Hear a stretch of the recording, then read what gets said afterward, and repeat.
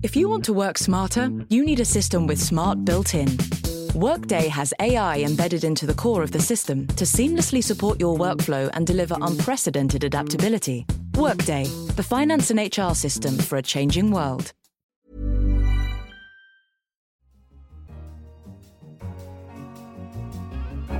Hello. Coming up on today's show, what kind of technology can we use to deal with the threat of rogue drones? Not a very good idea to use rockets, missiles, or even snipers' rifles in the vicinity of a big civilian airport. How Dutch hospitals are leading the fight against superbugs. It's a huge problem. At any given time, 1.5 million people around the world have an infection that they have picked up at the hospital. And a new kind of camera that can see around corners. It would be interesting if we could extend that environmental awareness beyond the line of sight so that, for example, you could notice that there's a child on the other side of a parked car. I'm Tim Cross, the technology editor at The Economist, and you're listening to Babbage.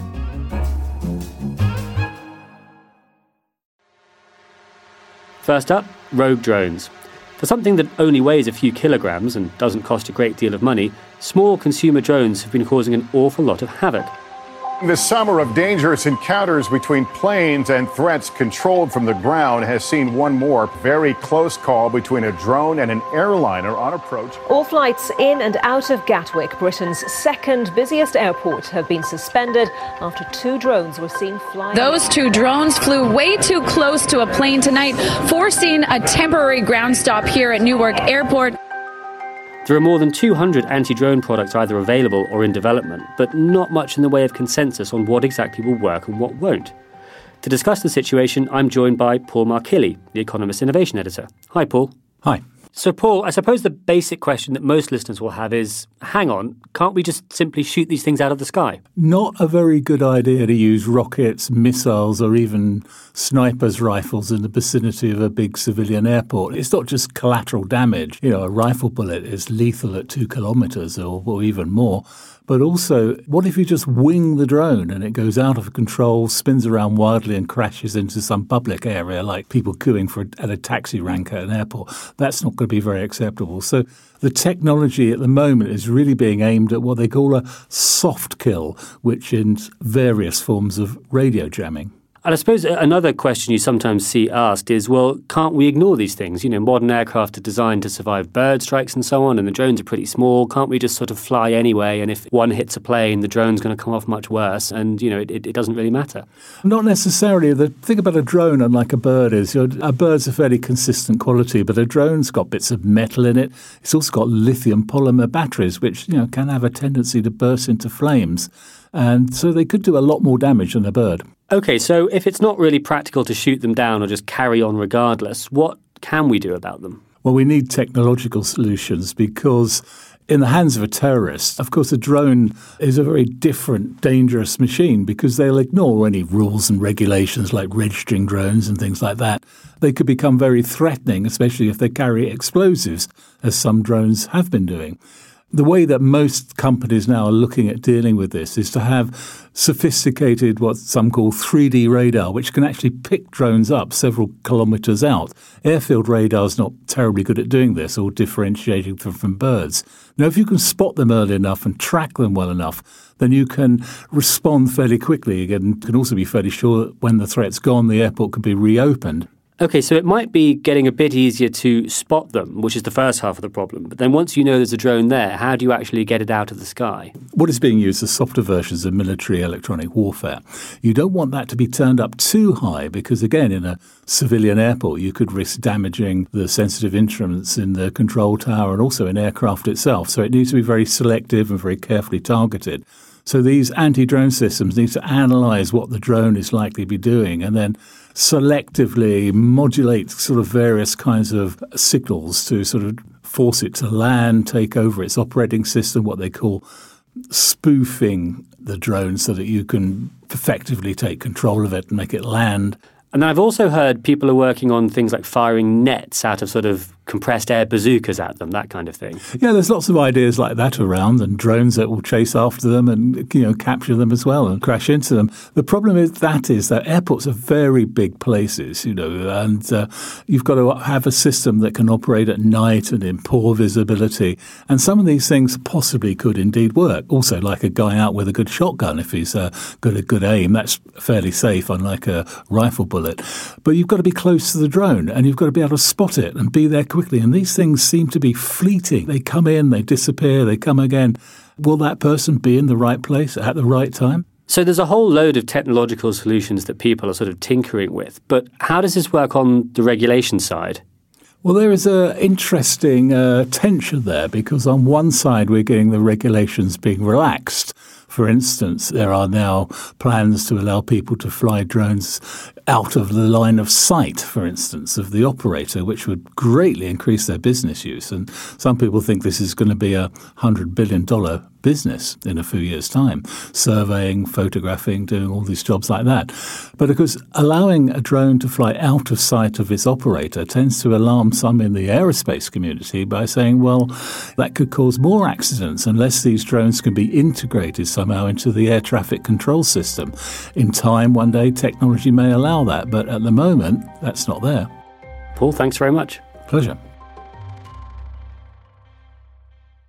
Next up, across Europe, once rare and dangerous superbugs resistant to most kinds of antibiotics are spreading fast. Just over 70% of the deaths caused by them come from infections that people pick up in hospitals. But there's one country that's doing very well in quarantining and limiting the spread of these diseases, and that's the Netherlands. To discuss this and what other countries can learn from the Dutch, I'm joined by Slavea Chankova, The Economist healthcare correspondent. Hi, Slavea. Hi, Tim. So how big a problem is this exactly? It's a huge problem. At any given time, 1.5 million people around the world have an infection that they have picked up at the hospital. And oftentimes, these infections are with bugs that are resistant to antibiotics, so they're highly deadly. In Europe, more than 100,000 people a year die from hospital-acquired infections, and a similar number in America. So it is a huge problem. And some of these infections have mortality rates on the order of 50%, don't they? That's right. Carbapenem-resistant gut bacteria, which are some of the most dangerous ones that are spreading now, are lethal in about 50% of cases compared to 10 to 30% with some other dangerous bacteria. And so among all that, one country stands out a bit for being quite successful at combating these things, and that's the Netherlands. What exactly is it they do that makes them so good at this? So they have a strategy called Search and Destroy, which is essentially when some people come into hospital, they're being tested for these dangerous superbugs. And if they test positive, they're quarantined in special isolation rooms. And all health workers who care for them have to follow very strict instructions. In some cases, they have to wear face masks and gloves and special gowns that they discard on the way out of these special isolation rooms. I mean, this sounds like the kind of precautions you take when you're dealing with something, really nasty, like a hemorrhagic fever, like Ebola or something. Yeah, in fact, at one big hospital I visited in Amsterdam, they call one of those isolation rooms the Ebola room. And if they ever have an Ebola patient, that's where they will keep them. But at the moment, they're full of people with these superbugs instead. That's right, yes. That's the strategy that the Dutch use. And how easy is it to export that strategy? Because it sounds like you need to dedicate, several rooms in the hospital to this. You're going to need to be able to cope when some of your workers can't do other duties because they've been caring for people with these illnesses. I mean, that's not easy, is it? Right. Many hospitals around Europe have very few single-bed rooms, so they can't afford to replicate the Dutch strategy wholesale. But there are some very simple things that they can do, and one thing that was done really well at this Dutch hospital, it's a 700-bed hospital, they pay really good attention to the basics, so basic hospital hygiene. How basic are we talking here? We are talking about cleaning your hands. Literally, it's hand washing. And nowadays, it's not washing with soap and water. It's mostly alcoholic hand rub, which is more effective and easy to use. But they're really zealous about it. And so hundreds of years after Semmelweis found out that, washing your hands is a good way to stop you transferring infections, I think if you look around at some modern hospitals, you had some numbers from Britain in the 2000s about just how bad some hospital hygiene was. Yes, when there were investigations of outbreaks of superbugs in British hospitals around 2005, 2006, investigators found filthy wards, healthcare workers who were washing their hands, cleaning their hands less than 30% of the time. And the UK made it a legal requirement for hospitals to have proper hygiene. It started monitoring compliance. The results became public, and there was a rapid improvement in the rate of the deaths from superbugs. Deaths from MRSA infections declined by 90% between 2004 and 2012. So 30%, that's shocking. I mean, all those expensive medical school educations, you'd think, hand washing, everyone knows the importance of that. Why was it so low?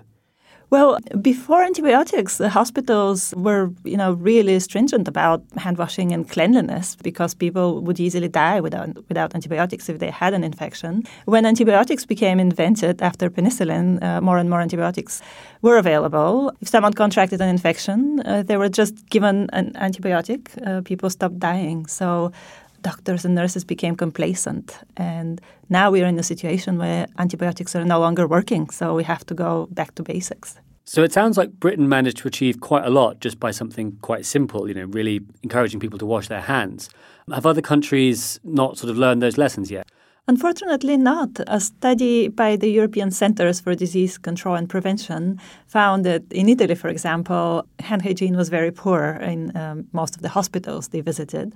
Also, if you look at the level of use of alcohol-based hand sanitizer in hospitals per patient per day, which is a uniform measure, you see that some countries like Bulgaria, Romania, Italy have rates of usage which is, a fifth of the amount used in some of the Scandinavian countries. And why is that? Because it seems like quite a sort of simple, easy thing to do. Unfortunately, it seems that in many countries, fighting superbugs in hospitals, it's just not a priority. So there isn't really a concerted plan and focus on improving hospital hygiene and really tackling the problem. Some countries are waking up to that, so hopefully we'll see things getting better in the next couple of years.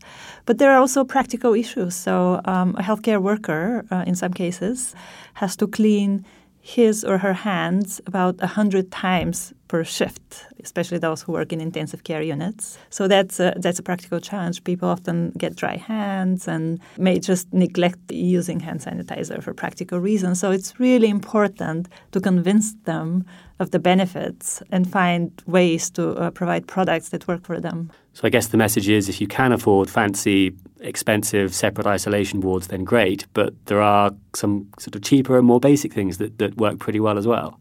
Yes, hand cleaning is probably the most effective thing that can be done to prevent hospital-acquired infections with any bug, whether it's a superbug or less harmless. Like many things, the trick is don't overcomplicate the problem. Slavea, thank you very much. Thank you, Tim. Finally, for the past decade, computer scientists have been working on cameras that can see round corners. The idea is to analyse the light scattering off objects that are hidden from direct view and then reconstruct the images of those objects with computers. This line of research is called non-line-of-sight imaging, or NLOS, and typically you've needed special lasers and very sensitive light detectors, which has made it delicate and pretty pricey. But researchers at Boston University have just demonstrated a much simpler and cheaper NLOS imaging system that uses just standard digital cameras and a laptop computer. Alec Jha, one of our science correspondents, discussed this research with Vivek Goyal, who is an associate professor of electrical and computer engineering at Boston University.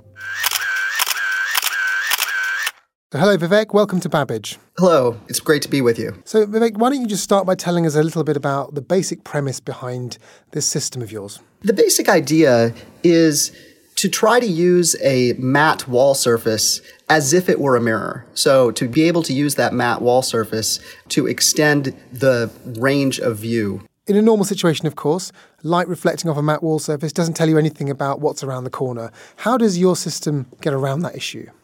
Yeah, so the reason that a wall doesn't work like a mirror in our common experience is that the light scatters off of the wall in every direction, unlike a mirror, which for one incoming light ray direction sends the light in one direction. So we need some mechanism to try to undo that kind of combining or mixing of the light. And so how do you do it? So our method is to take advantage of opaque objects that just happen to be in the scene. So when there's an opaque object between the scene of interest and the matte wall that's within our field of view, the opaque object and the scene behind it together create a penumbra that we can measure. And what we've discovered is that we can process a simple, ordinary photograph of that penumbra to not only learn where the opaque object is, but to also form an image of the scene that's behind it, though not completely obscured by it. And so when you say penumbra, you mean a partial shadow on the wall, don't you? This is a sort of range of shades of grey. How do you, from those shades of grey, essentially, get the image? I mean, to our eyes, we won't see anything from that. Yes, absolutely. It turns out that the opaque object is separating the light rays into some that are blocked and some that are not blocked. Now, the important thing is, with a camera, you can be measuring at easily 1 million points on the wall simultaneously. We have megapixel cameras in our pockets all day. So you make many, many measurements, and each of those measurements has a slightly different combination of scene contributions. When you have a large number of distinct combinations of light from the scene of interest, then you can write that as a system of equations and do your best at solving that system of equations to form the image. And so you unscatter the light, essentially, mathematically, computationally. Right. Say you've got this image now. Do you have to know what the shape or the position of this object that you've put in front of the scene is? Because that seems to be a limitation. Yes, indeed. In what we've demonstrated thus far, we have a known shape for that opaque occluding object. It turns out that we're able to estimate the position with the shape having been known ahead of time, and then additionally form the image of the scene behind it. And so do you imagine a time when you would be able to not know what that thing is? Because in the real world, you might not know what these occluding objects are, what shape they are, what size they are. Definitely. We have ongoing work along with collaborators on being able to apply similar techniques even when the shape of the occluder is not known. In some sense, what we've explored is one extreme case where we have just a single snapshot. But if you imagine the occluding object being stationary and some motion in the scene, then a collection of snapshots or a video of the white wall would allow you to estimate the shape of the occluder and form images of the scene behind it simultaneously. There are other methods that could be used as well. So active optical methods might be used to measure the shape of the occluding object because it's closer to the wall, and then our methods could be applied to form the image of the scene behind the occluding object. Now, like all technologies, one hopes that this gets better and you will solve those problems. Can you throw your minds forward? What kinds of things would you be able to use your technology and other sort of non-line of sight imaging for? Where would it be applied best? Well, it would certainly be exciting if it had an impact in search and rescue sorts of situations where it may be dangerous for a camera person to obtain direct line of sight to large parts of the scene, searching for survivors or searching for dangerous objects. Or you could also imagine non-line of sight imaging techniques impacting autonomous navigation. Right now, autonomous vehicles are developed with LiDAR systems that form accurate 3D maps of the surroundings, but that's limited to line of sight from the vehicle. It would be interesting if we could extend that environmental awareness beyond the line of sight so that, for example, you could notice that there's a child on the other side of a parked car, or if you could identify vehicles that are coming from a cross street. I imagine soldiers would find this interesting too. I imagine so as well, and our work is in fact funded by DARPA, and I think we can imagine battlefield awareness sorts of applications for this technology. Vivek, thank you very much. Thank you. That was Alok Jha talking to Vivek Goyal. And that's all for this edition of Babbage. You can find more on all these stories in this week's Economist or online at economist.com. And please don't forget to rate us on Apple Podcasts. I'm Tim Cross. In London, this is The Economist.